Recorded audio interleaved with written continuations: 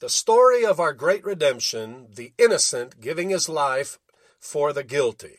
And you need to go back and study our previous text. Acts 2:27 is our basic Bible verse that we've been basing our study on, where Peter preached on the day of Pentecost and said, because you'll not leave my soul in Hades, nor will you give your Holy One to see corruption. The same word that's used for the Hades of flames and torments that the wicked rich man was taken to in Luke chapter 16, verses 19 through 24, is the same word that's used here in Acts 2:27, referring to Jesus. And we said that Jesus went to hell in our place. Amen. And thank God that he did.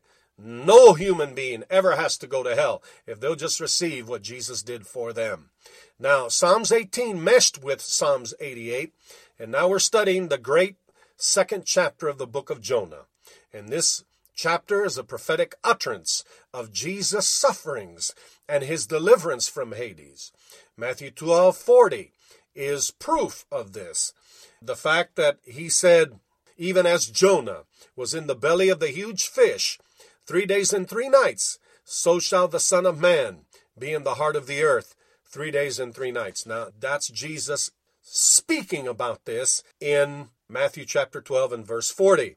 So, Jesus' experience in Hades was similar to Jonah's when he was for 3 days and 3 nights in the heart of the earth. And like I told you, this is where Jesus got the phrase 3 days and nights in the heart of the earth. Jesus in Hades, just like Jonah's, in the belly of the fish, he was conscious. He was in extreme suffering and agony.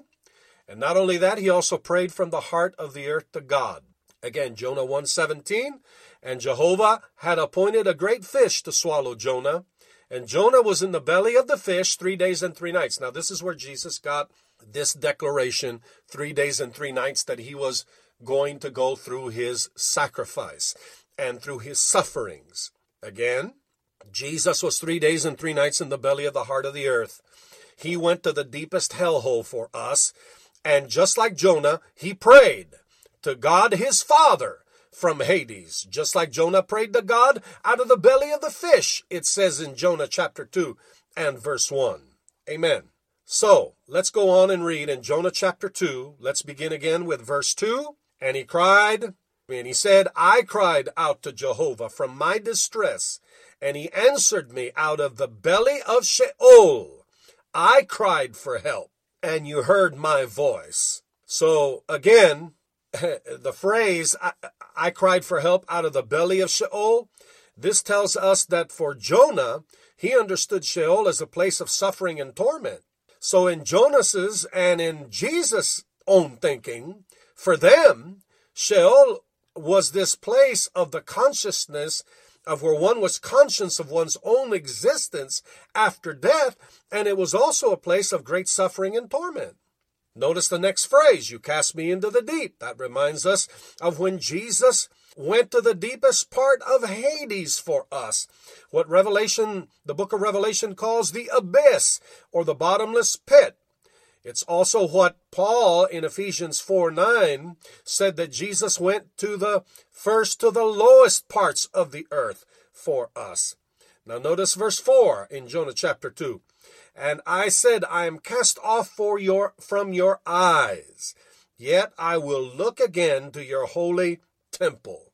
Jesus, in this prayer, stresses the fact that as the sin and curse bearer, he had been cast out of God's presence. Now, this is an important point. One way of describing Hades or Sheol is that it is a place absolutely devoid of God's presence. Whatever blessing, good, light, or life is in the presence of God, it is non-existent in hell. Now that's where Jesus went for you and for me. And one more point here is the fact that Jesus was expressing his faith in God to deliver him out of Hades because he was innocent of all guilt. Jesus was suffering with our guilt, but he knew he was absolutely innocent. And he declares by faith in this awesome prayer of deliverance from Hades or Sheol, He declares, I will again look to your holy temple. Now you talk about faith.